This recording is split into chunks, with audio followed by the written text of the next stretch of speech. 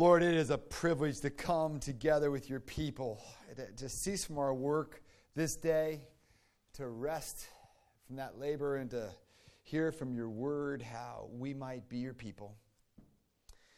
I thank you for this word in particular, for it is good news for each and every one of us as we gather this morning. And I pray that you would speak these new truths, these old truths in new ways to us this morning, that you would think our thoughts, that my words would be yours, that you would bend our wills to yours, O Lord, and you would set our hearts on fire with love for you and for your Son, Jesus Christ, in whose name we pray. Amen. Well, as we are entering this season of Epiphany and in this book of Romans, it is so easy for us to hear the words that Jerry read from us from Romans 3. And if you weren't here last week or you just isolated them, you'd be scratching your head more than likely. What is Paul getting at? What does he mean by all these words of justification, propitiation, righteousness, all the things, and so on and so forth? And on Monday morning, I sat there and I looked at this text and I said to myself and to you, good luck, because it's quite the task. But I'm not going to do that to you. It is a privilege, it's an honor, and it's a calling to unpack this for you this morning.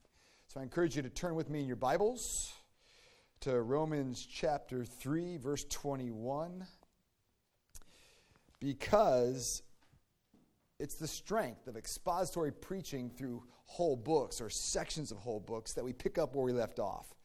And if you were with us last week, you know we've overlapped. And that's very intentional. Because last week I ended that passage and I got to give these people good news. I can't leave them for a week because they may not come back, And yet, you need to keep the verse 21 in there because it's the key to the whole thing. It really is. It's the turning point of the book. It's the strength of expository preaching. And so last week we learned, as God's people, we are truly blessed by being the people who have God's word, because we're privileged to possess it and we need it. Why? Because we learned about the equality of our sin, that we don't need to be forgiven merely for what we do, we need to be forgiven for who we are. That, in other words, we don't need to be just be forgiven for the wrong things that we do, we need to be forgiven for doing the right things with the wrong motives. And Paul reminded us that there is none righteous, no, not one, last week. We learned also that sin always takes us in a direction. And that direction takes us away from a relationship with the Lord. And it seems right, it seems pleasing, but in the end is shallow and leaves us without hope. So we come to verse 21 of Paul's discussion with the Roman church. Remember, it's a Roman and it's a Jewish mix of people there in first century Rome. And we see a dynamic problem between God and humanity, a problem for God and humanity. How can we, such totally depraved, sinful beings, ever be made right with God? Divine justice demands the condemnation of the human race, and yet divine love wants to reach out to this guilty human race. So in verse 21, we have the gospel in the first two words. But now. It's the turning point of the letter for both Jew and Gentiles as they read it. God in his heavenly creativity provides an answer in this passage that is totally sufficient for humanity's total failure. The great Donald Gray Barnhouse superscribed on these verses in his Bible. He was the pastor of 10th Presbyterian in Philadelphia in the 20th century. He is a giant of a preacher. And just when you read his sermons, you go, oh my gosh, amazing. Just amazing scholar. And he was that perfect combination of brilliant intellect and warm disciple. In the margin of his Bible, he wrote, I am convinced after all these years of study that these are the most important verses in the Bible. So if you have your Bible with you, I encourage you to write most important verses in the Bible. Go ahead, write it. Most important, Donald Gray Barhouse, DGB, you know? Because they certainly are. So what is, they're certainly a turning point for the Romans, and my friends, they could just possibly be the turning point for you this morning. So what do we see in these passages are three great realities that God presents us through Paul for his people. The first reality is that in Christ you have a righteousness that's apart from the law, or in other words, a righteousness that's apart from your performance, number one. Two, it's a righteousness that comes to us through faith in Jesus Christ. And three, it's the reality of his righteousness because of the work of Jesus Christ, which we have to unwrap the gift. Okay? That's the three headings this morning as we see in this passage. The reality of righteousness apart from the law, the reality of righteousness that's received by faith, and three, the reality of righteousness is given to us through the work of Christ that we unwrap as the gift that it is to us by his grace. All right, so let's look at this. The reality of righteousness apart from our performance. Verse 21, but now the righteousness of God has been manifested apart from the law, although the law and the prophets bear witness to it.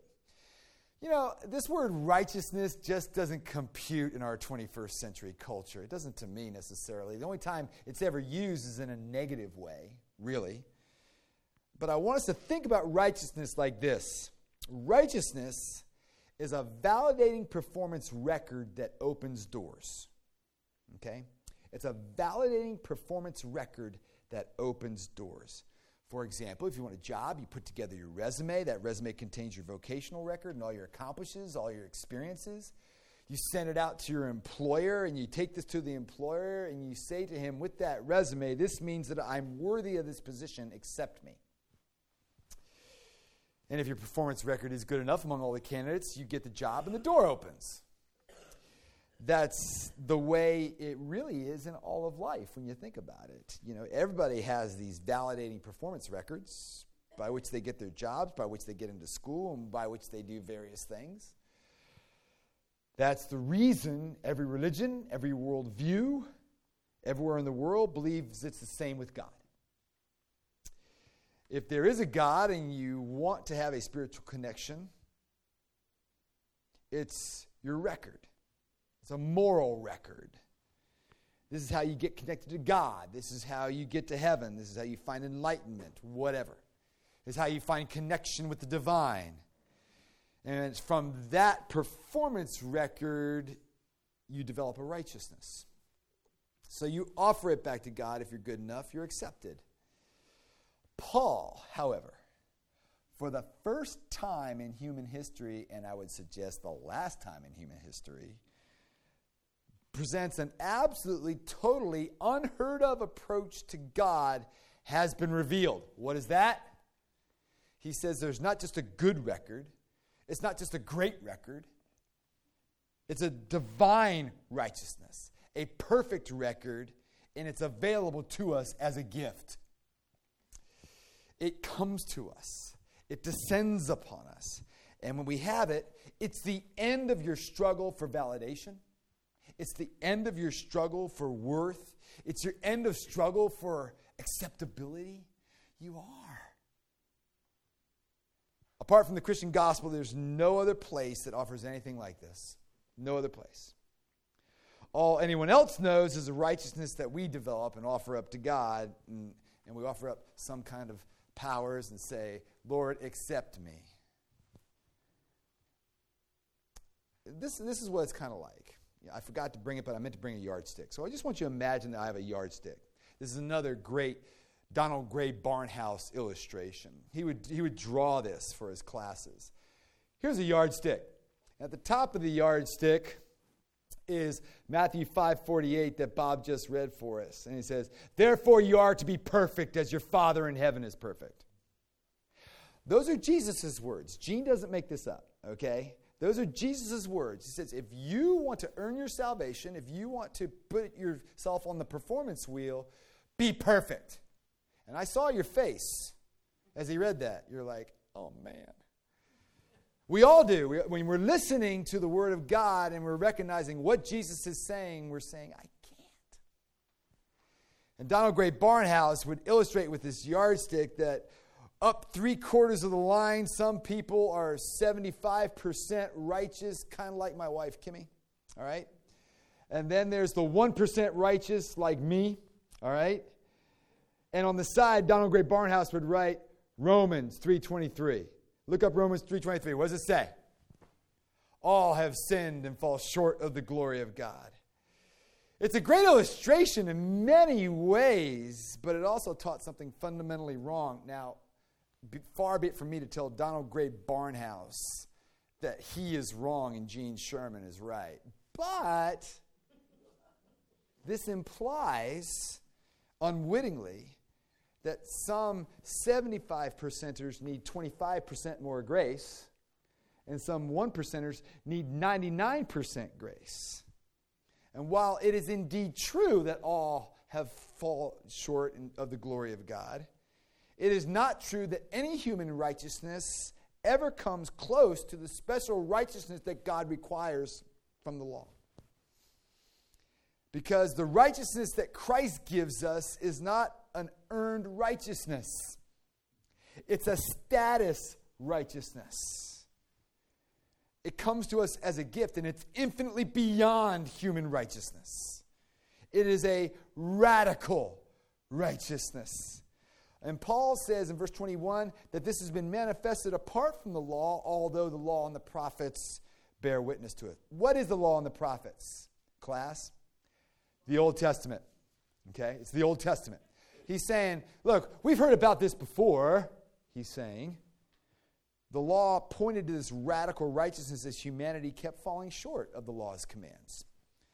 And although the law's insistence on blood sacrifice reminded God's people that the works of righteousness would never be enough, the Old Testament witnessed this. Isaiah, for example, says, 45:24, only in the Lord it shall be said of me are righteousness and strength.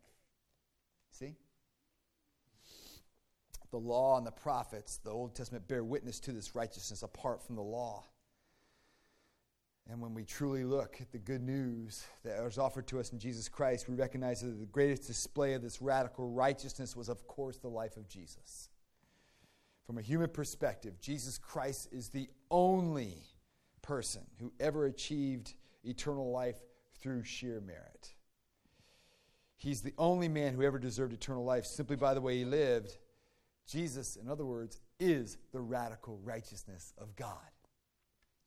Paul says as such in 1 Corinthians 1:30, you are in Christ Jesus, who became to us wisdom from God, righteousness, and sanctification and redemption. So what does this existence of this radical righteousness apart from the law mean to us? Everything. Our total depravity, so clearly spelled out in verses 1 through 20, preclude any hope of us gaining salvation by our works. But the existence of a righteousness apart from our works gives us great hope. In this, the hope is equally offered to everyone, whether you're a 75%er or a 1%er. The wonder of our justification, our right standing before God, is possible because of a special righteousness that is separate from our performance in the Christian life. Aren't you glad? This is good news, all right? My friends, this is my hope, and I trust that it's yours as well. That's the first thing. Secondly, we have the reality of the righteousness that's received by faith. Verse 22, the righteousness of God through faith in Jesus Christ for all who believe, for there is no distinction, for all have sinned and fall short of the glory of God. You know, when we are declared righteous by God, we're justified by God, it's more than just being forgiven. It's more than just being pardoned. It's true that we're forgiven. It's true, but that's not exactly what justification is. It's more. It's infinitely more. Forgiveness is basically a negative. But it means you're now free from the liability to punishment. But justification is a positive. In attorney language, it's the bestowal of a status with all the rights and privileges and benefits pertaining thereunto. Think of it that way. That's who you are in Jesus Christ. And Paul's forthright statement in verse 22 here underlies all that he's been saying throughout the whole chapter. Human righteousness is of great importance. Our works do matter. If you go down to the very end of the chapter, then do we overthrow the law by this faith? By no means. Meaning, you're saved by grace through faith in Christ. Well, now that the way we live shows that. All right? Human righteousness is of great importance and should not be minimized. But it doesn't produce God's salvation. The ethical moralist on the right and the sexual pervert on the left are all short of the glory of God. Paul reduces the best that any man can do to absolute zero. There's no distinction. So the key to having the righteousness of God is through faith in Jesus Christ. And the redundancy of the opening line of verse 22 emphasizes this. The righteousness of God comes through faith in Jesus Christ for all who believe. Dr. Packer would say there's gospel in the prepositions. Through faith in Jesus Christ. Paul says elsewhere in Philippians 3:9 that the righteousness is from God that depends upon faith. In verse 28 in chapter 3 of Romans, our text says it with great clarity. For we hold that one is justified by faith apart from the works of the law. When Martin Luther translated this verse, he felt the sense in it so strongly that he added the word alone. That we're justified by faith alone apart from works of the law. So what does this mean to us? Everything. As radically corrupt sinners, we rise from helplessness to a great hope when we see that a righteousness exists apart from our performance, and this hope skyrockets, takes me to that mountaintop, and it comes through faith. Everyone who places their trust in Jesus Christ and believes has it. Some of you don't feel like you have it. Get over it. You do. That's the good news. So the wonder of justification is possible because God's righteousness comes to us through faith. Considering the depth of our sin, there's no other way any of us could ever make it.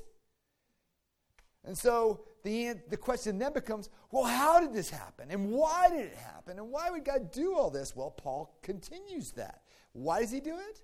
How does he do it? We have the reality of righteousness through his atoning work. But we have to unpack the grace gift. Verse 24, and are justified by his grace as a gift through the redemption that is in Christ Jesus, whom God put forward as a propitiation by his blood to be received by faith. See, you can't understand this without understanding the word propitiation. So many people in the 80s said we need to make the faith more understandable. And they took the word propitiation out of the Bibles. A lot of NIV Bible, they don't use propitiation. They use sacrifice. Jesus is more than a sacrifice. It's not the same word. F.F. Bruce, one of the most prominent New Testament scholars of our time, points out that this word propitiation is used 20 times in the Greek Old Testament to denote the golden cover of the Ark of the Covenant. All right? The so-called mercy seat of the Ark of the Covenant, the place where the priest sprinkled the sacrifice to assuage the wrath of God. The high priest would do this on the Day of Atonement. Paul is using this as imagery, especially for the Jewish reader, but the Gentiles get it once it's explained. Because he's remembering that the mercy seat was the place, number one, where God met Moses. Exodus 25:22 says, there I will meet with you, Moses, and from above the mercy seat, from between the two cherubim, that are on the ark of the testimony, I will speak with you about all that I will give you in the commandment for the people of Israel. I don't want Moses' job. That's above my pay grade. Paul also knew that God manifested his glory on the mercy seat, on the Day of Atonement when the high priest went in to make sacrifice for the whole people. Before he went in, they had to put so much incense smoke over the mercy seat that you couldn't cut through it with a fog lamp. Why? Because it was necessary that the cloud of incense covered the mercy seat so the high priest wouldn't die in God's presence. Now, most of all, Paul remembered that the priest had to sprinkle blood 7 times on the mercy seat to atone for the people's sin and to turn God's wrath away from them. So this ark that he's talking about in propitiation contained the law, the 10 commandments, and the ceremony portrayed the fact that the human race had broken the law, causing a rift between themselves and a holy God. But through the shedding of Jesus' blood, this place of judgment becomes the place of reconciliation. In Jesus' death, the demands of God are fully met. And the demands for justice against sinful race are fully met, leaving him free to be merciful to those who formerly merited judgment. Jesus Christ, in other words, is our mercy seat and has been displayed by God as such. That's the how. And then Paul continues and tells us the why. Second half of verse 25. This was to show God's righteousness, because in his divine forbearance he had passed over former sins. It was to show his righteousness at the present time, so that he might be just and the justifier of the one who has faith in Jesus. Simply put, in the past, God did not pour out his full wrath on humanity for their sins. He was patient and merciful. Some people have a problem with that. I don't have a problem with that. I kind of like the fact that he has mercy on me. All right? That was in the Old Testament. And if I lived then, I would have needed it then too. However, in Jesus' death, he demonstrated his wrath against sin. And it is here in Christ, being the mercy seat, that we miraculously see the love and creativity of God. God found a way to forgive us and yet maintain his moral integrity. He forgave us without condoning our sin. How? By directing toward himself in the person of his Son the full rate of the wrath that we deserved. Thus, God's holy character is not compromised. The amazing genius of God is further seen in this plan, also preserved in the dignity of the human race. God does not act as if our sin does not matter. It does. But God demonstrates through Jesus that his hatred of humanity's sin and evil is as real as his forgiveness of man's sin. God did not spare his Son one iota of the wrath that he deserved, that we deserved. The only way God could save us consistent with his own justice was the way he did. And it cost him everything. My friends, we're so loved. This is what's so wonderful when you see the mercy and grace and love of God in Jesus Christ for us. There's 2 responses. You fall down on your face and you say, "Oh Lord, have mercy upon me." Or you're cracking up and you just fall on your back and say, "You love me this much?" Both responses are acceptable. They really are. It is good to often reflect on this gift of righteousness that makes us justified before the Lord. And it was made possible because of a special radical righteousness that exists apart from our performance, that comes to us through faith in Jesus Christ alone. Everyone can make it into Christ if they want to. And the wonder of justification is possible because the genius of God, who's made Jesus the propitiation for our sins. There's a double transfer in propitiation. All that we are and all that we have done is transferred onto Jesus, and all that he is and all that he has done is transferred onto us. propitiation. 2 Corinthians 5:21, he made him to be sin who knew no sin, so that in him we might become the righteousness of God. And therefore we are justified by his grace as a gift. God giving you unearned favor. Like any other gift, you have to unwrap it. You have to say, "Nah, Lord, I recognize before you I have nothing. All my righteousness doesn't matter. I have to be perfect, and I can't. And I trust in him and his work alone for my salvation. And therefore I live my life unto you, O Lord." You know, how many of you still have Christmas gifts to unwrap?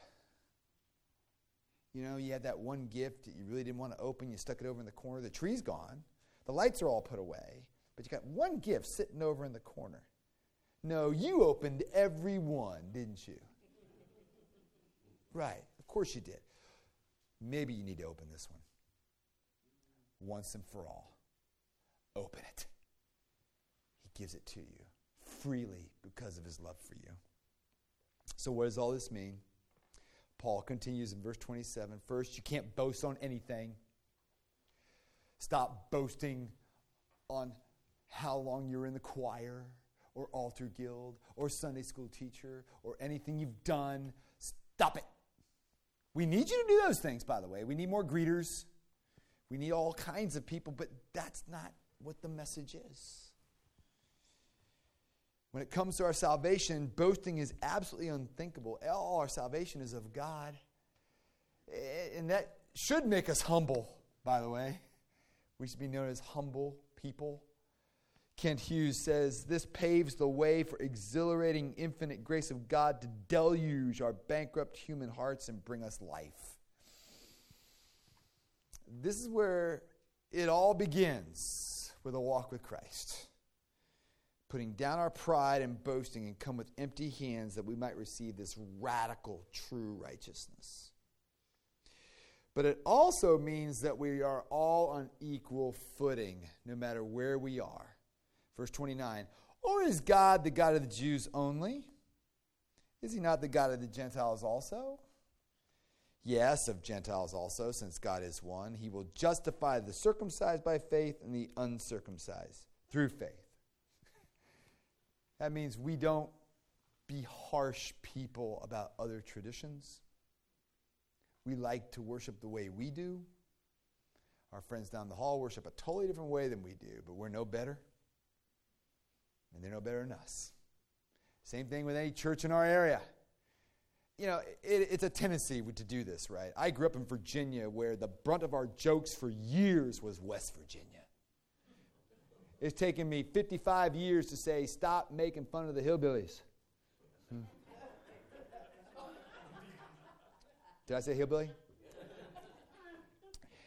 We all do it. You do it when you're honest with yourselves. We look down at other people and other Christians. Oh, stop it. No boasting. I don't care if you have a doctorate of ministry or just a high school diploma. It doesn't matter.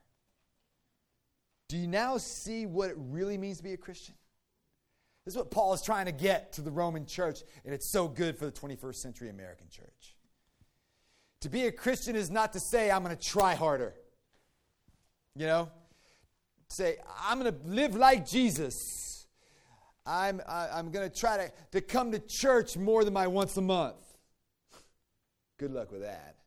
You know? I'm going to try to obey the 10 Commandments. Good luck with that. What does it mean to become a Christian? It means, "Lord, clothe me in your righteousness. Redeem me."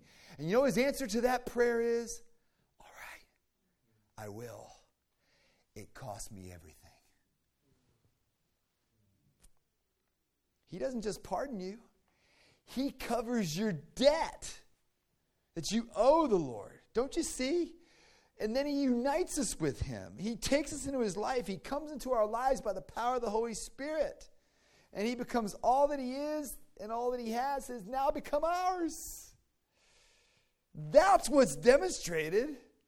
What's demonstrated now is he is both just and justifier for those who believe. Now, what does demonstrate mean?